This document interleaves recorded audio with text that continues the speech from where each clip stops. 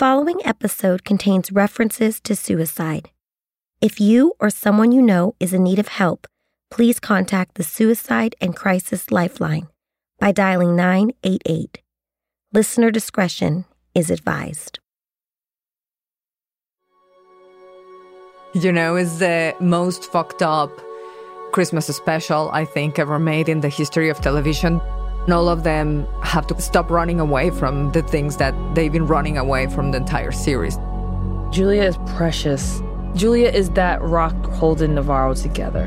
Once she loses Julia, she loses absolutely everything.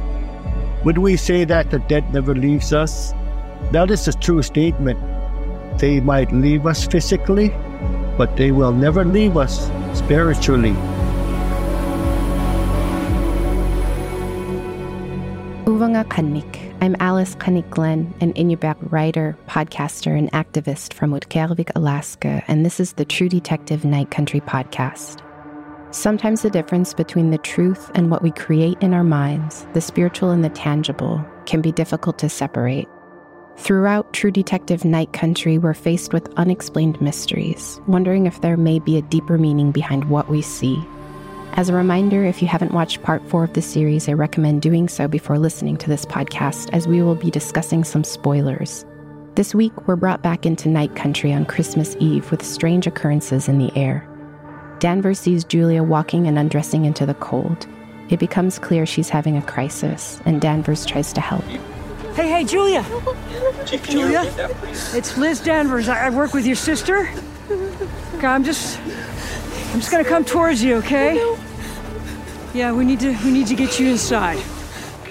The mine continues to be a source of tension not only with the locals, but also amongst law enforcement. Why are you here? You have protests around the mine. You had a shooting that ended in a fight in the hospital. You got 6 dead bodies in the local ice rink and a still missing person of interest. You need to get this shit under control. Navarro, seeking to help her sister, takes Julia to a native-run mental health facility. Upon being admitted, Julia witnesses a haunting figure of her dead mother and escapes. Meanwhile, Navarro visits Rose at her cabin in need of guidance, and later gets an unexpected call from the mental health facility. Julia has tragically taken her own life. Hello? Evangeline Navarro, this is Lieutenant James Ingram of the Alaska Coast Guard. I'm afraid I have some bad news. You just let people fucking die! What the fuck?! You fucking kidding me?! As Navarro spirals, Danvers struggles to put the pieces together about the murder of Annie Kay. Obsessing over the newfound video, she starts drinking. She gets into her vehicle and crashes into a snowbank, coming face to face with a one-eyed polar bear. It's as if fate is reminding her of her past. These elements of darkness, spirituality, and death leave us wondering how our detectives will move forward. Episode 4 is the dark nights of the soul. The all is lost. You know, movies have that moment, and it's necessary in the journey of the hero to go through absolute hopelessness to come on the other side. And it will tilt a little bit more heavily towards the spiritual and the horror side of the series. Part 4 of Night Country, while set on Christmas Eve, is not very merry. I asked showrunner Issa López to share more about her choices in writing this episode and its relevance to the larger narrative.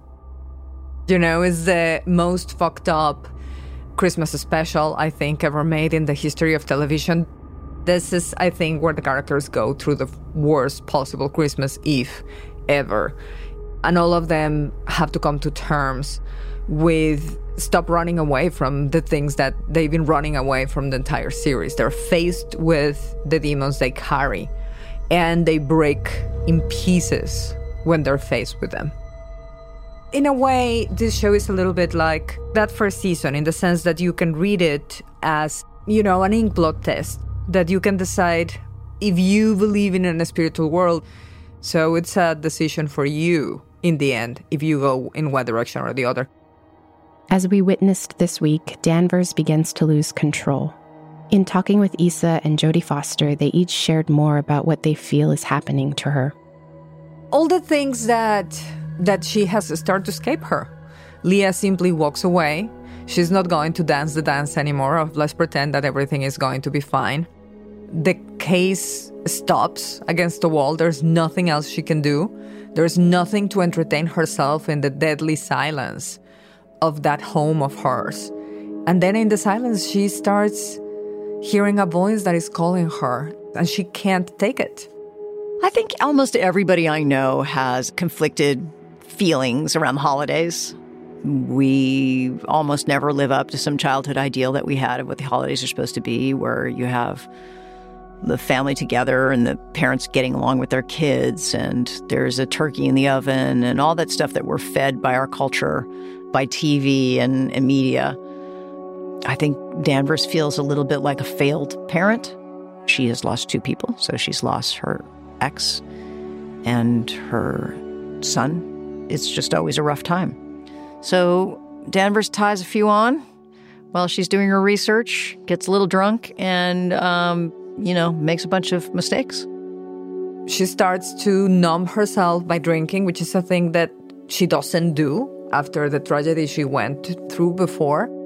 And once she's numbed enough, she starts going through the case again. She can't help it. She's trying to find anything to hold on to it. And she finally finds some little strands to follow, but she can do it herself because she's drunk at this point. So against everything that she stands for, she jumps on a car and drives, which is the very thing that she detests the most. And of course, she's going to end up in an accident, as she knows she would. This is a death wish that she's following. But what she finds is this one-eyed polar bear, which is a callback to the little polar bear that belonged to Holden. By this point, it's clear that between our 2 detectives, Liz Danvers is more skeptical about the supernatural. But when presented with circumstances she can't rationalize, she's forced to confront her spirituality head-on. This is the episode where she's doing everything she can to silence it. And it still comes knocking, It still presents itself in the form of the bear. You can take a little plush toy and throw it away. It doesn't mean that the spirit world is not going to come looking for you and stand in front of your headlights and making you stop and look at it, It's a connection between the 2 characters, and in a way, the soul of the place. Danvers has this polar bear that has only one eye that belonged to her child. And they had this game where she covers one eye of the child and says, I see you. It is also kind of a reference to the fact that we see only part of what is around. It's a little bit of a metaphor, if you will. It's a remember me. I see you. I see you. Danvers has a dream of her child saying she's awake, which we don't know if it's a dream or not a dream. She doesn't want to see. And she wakes up, puts her feet down, and finds the toy, which shouldn't be there at all.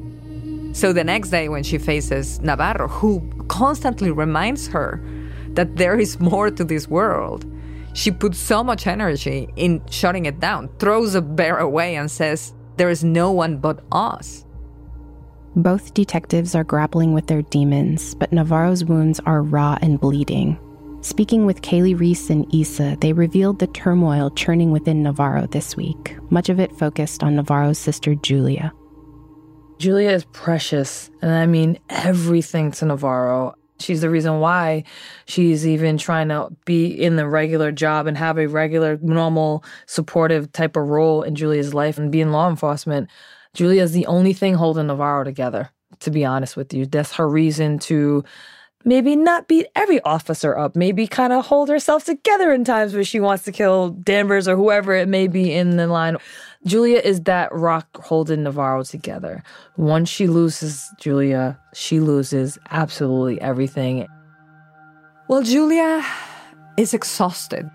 It was a whole conversation to be very careful, not confusing the call of the supernatural with mental illness, and Rose explains it very clearly in episode 2. Don't confuse the spirit world with mental health issues.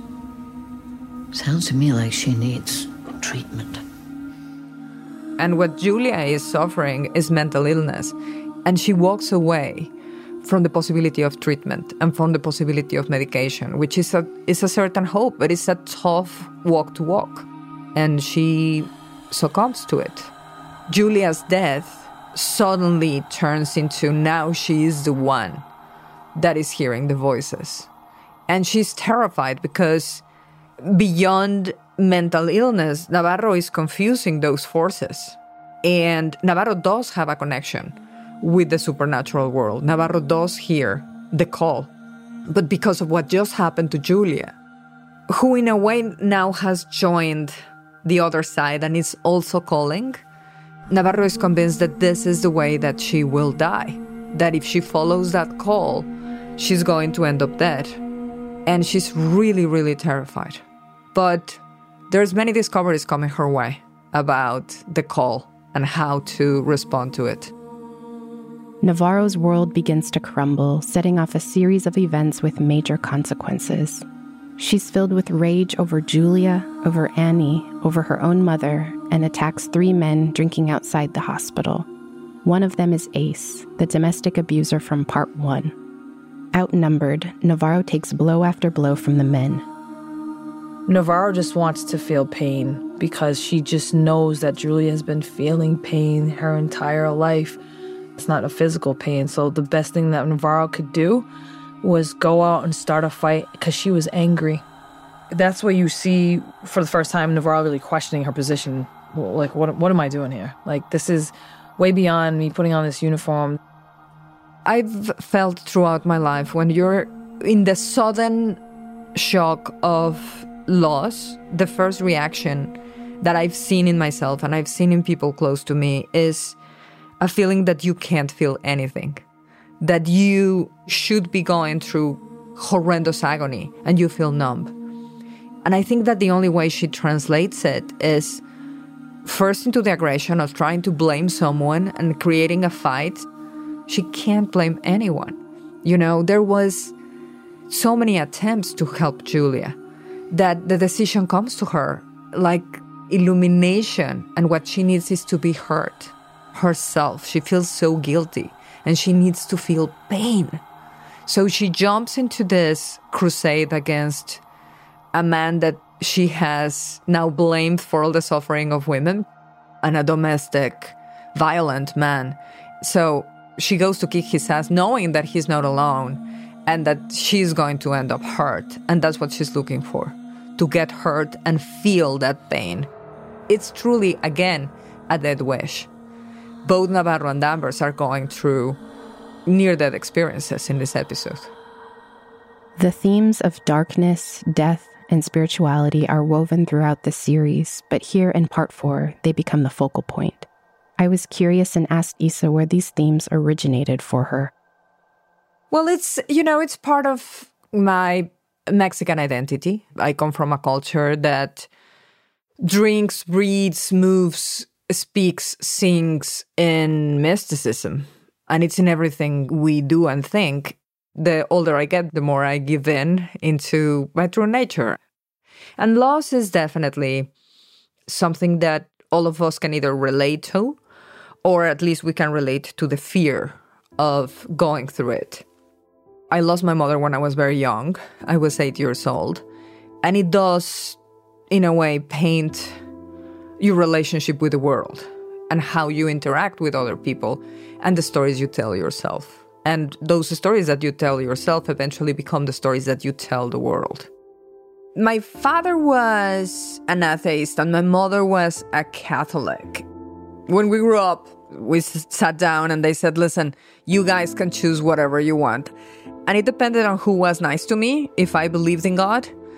If my mom was nice, there was a God. If she was not, it was like, okay, God doesn't exist. If my dad was nice, it was only us in the world. Except when there's an earthquake. Except when there's something that seems to have no explanation. So Danvers and Navarro, mom and dad, God and the absence of God, live in me. And I think that they live in all of us. We have moments of faith when we're believers. at times we lose our faith. When we are non-believers, at times we're tempted to pray and to believe. And I think that the fluctuation of these two are at the center of who we are. So finding a line that can walk both at the end of the series is part of the mission. Part 4 ends in loss and defeat for our main detectives. It feels like rock bottom. And I asked Issa to share why this episode concludes on such a down note. I don't know if it's loss and defeat. I think it's doom, which is different, you know? It does seem that they're going deeper into this spiral, into the abyss. There's a reason that spirals are a warning, you know? Interestingly, when you fall down a spiral, you're also falling down to the center. And sometimes falling all the way down to the center is what you need to find yourself. So yes, there is a lot of catastrophe happening here, but it's the path to discovery.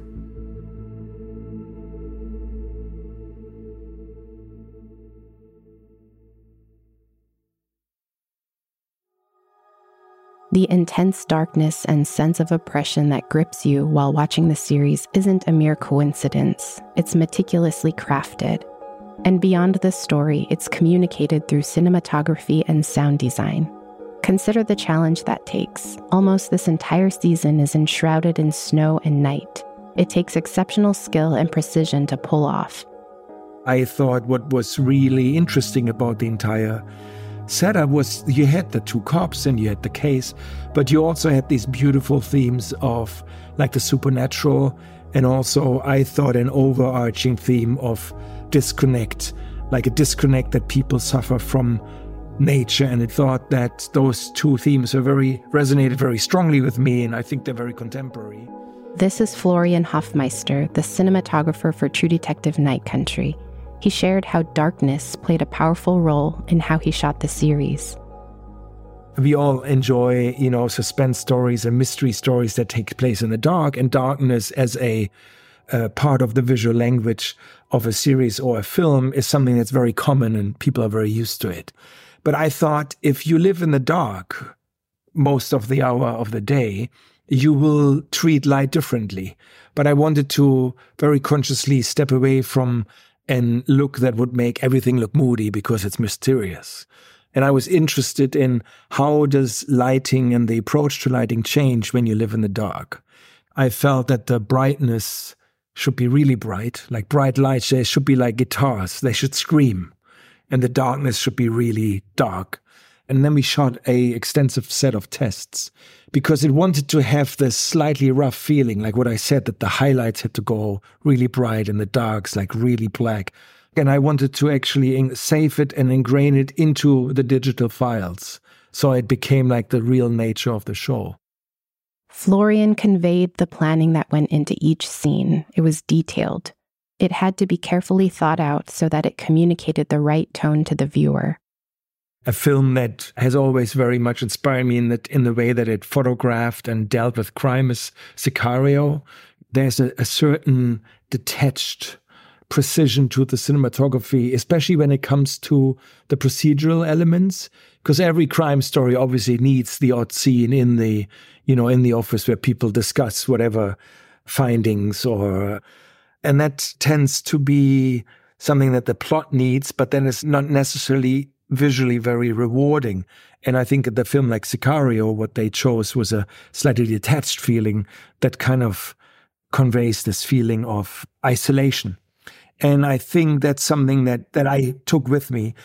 If people are resonating with those themes of loss and disconnection, isolation, but also the beauty of the nature that's, and the beauty also in the relationship that surround us, I think that'd be lovely.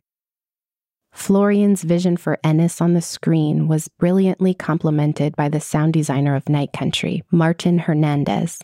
His challenge, he had to ask himself, how should Ennis sound when there is little to no light, the temperatures are sub-zero, and a supernatural pulse underlies everything? An immense task, but for Martin, it was a return to familiar terrain. I worked before with Issa in a couple projects down here in Mexico, and one of them which is Tigers Are Not Afraid, psychological thriller. It's funny because there is a very subjective approach to the characters and to the story and the environment where the characters are developing their everyday living. So how do you express that? When you are isolated in a community as this one, where months of the year is night, funny things happen with the mind. It's a different world. So we had to express that, and it's involving the supernatural events that also occur on the story. There is a fine line between what is really happening and what is supernatural as we understand, and that is very well expressed in the script and the story. So sound-wise, we had to play that character. Why we are here is to translate into the sound world what the director is hearing and what the director wants to express. So this is the non-scripted lines that are happening alongside the dialogue and the conversations and the scenes. A feeling, a thought, a fear can be expressed with sound. And this fear or these feelings can be expressed alongside or with the sounds of nature, because the nature is very much present, and that nature, of course, is a snowstorm or heavy wind. But that doesn't have a sound on its own. So the wind in the houses, the wind on the window panes, the wind on the doors, the wind on the cars. So all these things that are, as we all know, present in the everyday life, all of a sudden have a different weight and proportion, because the wind is very different, because the isolation is very peculiar, and because the proportion of this is so much bigger than what we perceive in a regular day, In the world of Ennis, more and more we've seen the dead interact with the living, like the polar bear haunting Danvers and Navarro's vision. While Issa drew inspiration from her own heritage to build this fictional storyline, ideas of spirituality and the supernatural also exist in real Alaska Native culture. Would we say that the dead never leaves us? That is a true statement. They might leave us physically, but they will never leave us spiritually. This is Robin Manguyuk, an Alaska Native storyteller from Utqiagvik. Like many of the Native characters portrayed in Night Country, Robin has spent his life learning and preserving Inupiaq traditions.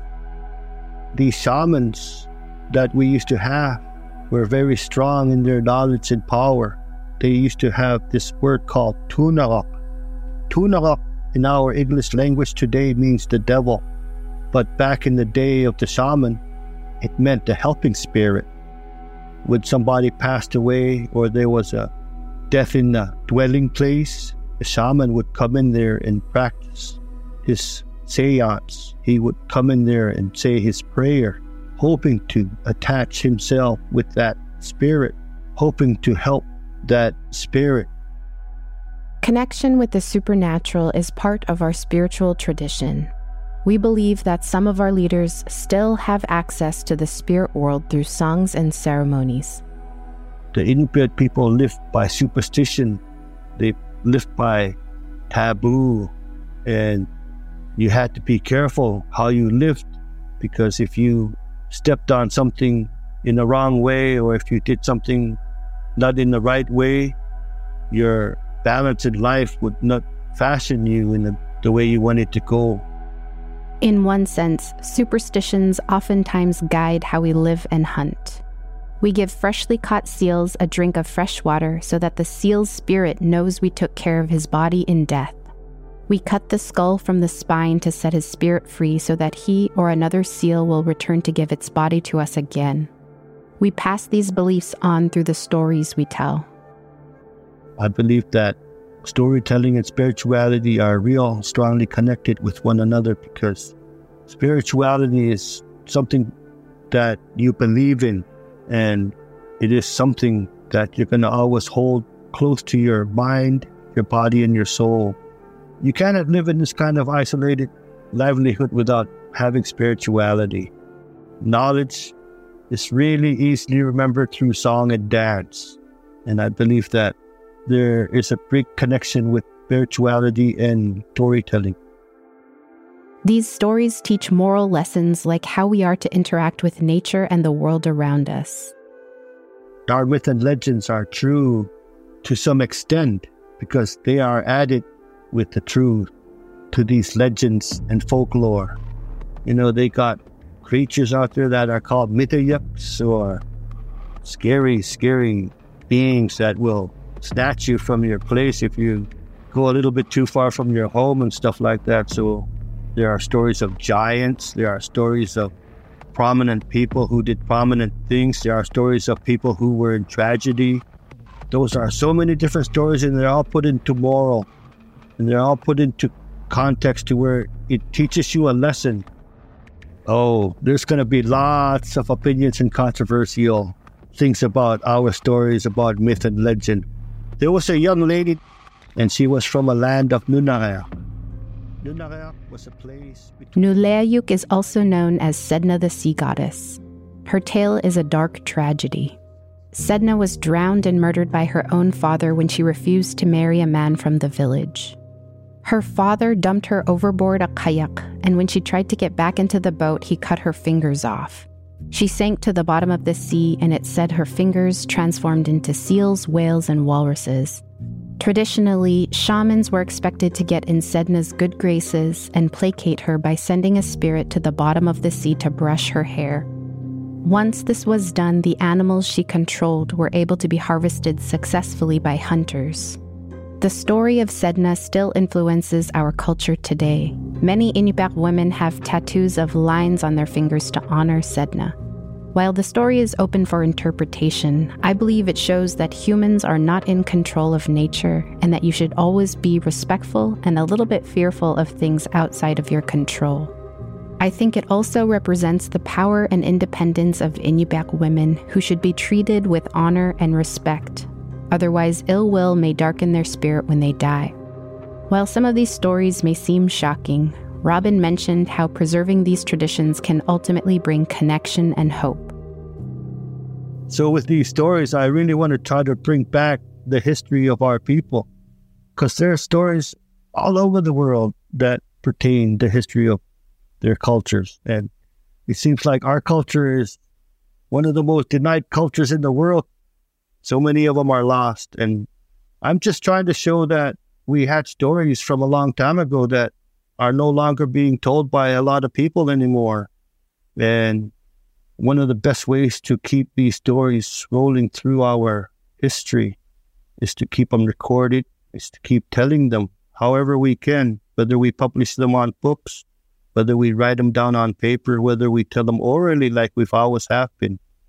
We need to bring hope back into the world. And I think storytelling is a spirituality that brings hope to the world.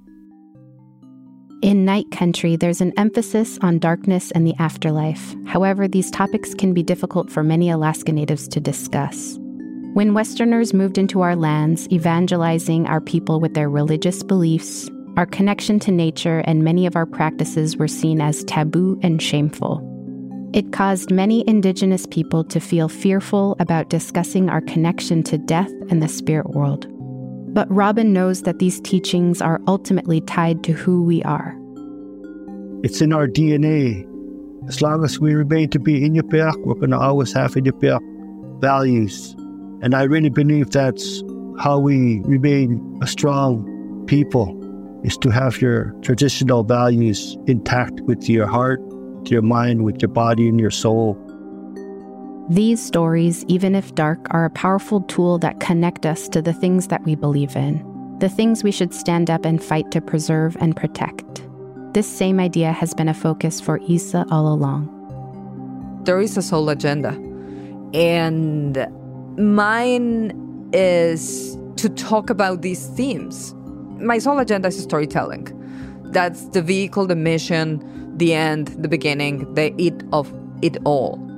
Now, the stories have to do with the things I believe in or the things that I still haven't figured out. Is there a God? Is there no God? Do we have control of our actions? Should we fight for the things that are absolutely broken, perhaps beyond repair, but should we still fight them? All those things, and putting them in an entertaining way, in a way that keeps you going back to finish the story and stays with you after it's done. My aka, or grandmother, was an Inupiaq language teacher and storyteller. When I was a child, she told me stories about the Northern Lights, the 10-legged polar bear, and the Inukuns, or little people. Even if they were scary, each story held different life lessons. For instance, one time when I was little, I was crying to go home to my parents, and I complained that I'd walk home by myself if she wouldn't take me. She sat me down and told me that if I walked home by myself, the little people would grab me and take me away. Inupiaq people should never travel alone, especially young children, and there are supernatural beings that enforce these rules. You can always find true meaning in Inupiaq stories.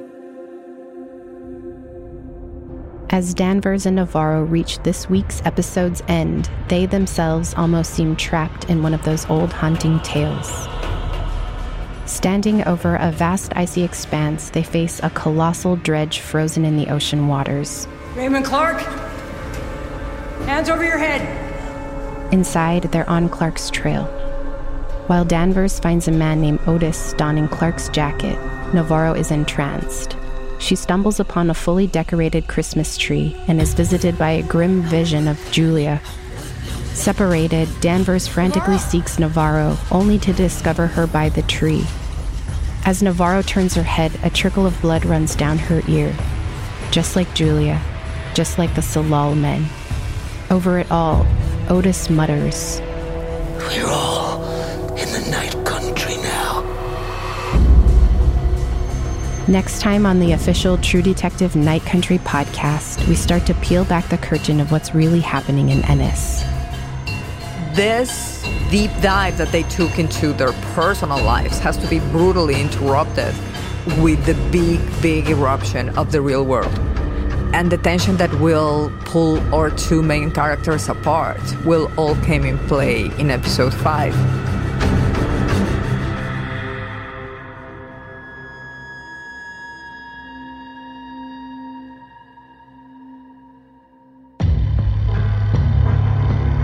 The True Detective Night Country podcast is produced by Tenderfoot Labs for HBO. You can follow our show wherever you get your podcasts and stream True Detective Night Country exclusively on Max. We'd love it if you could take a second to leave us a review on Apple Podcasts and leave a comment to share your thoughts on the show.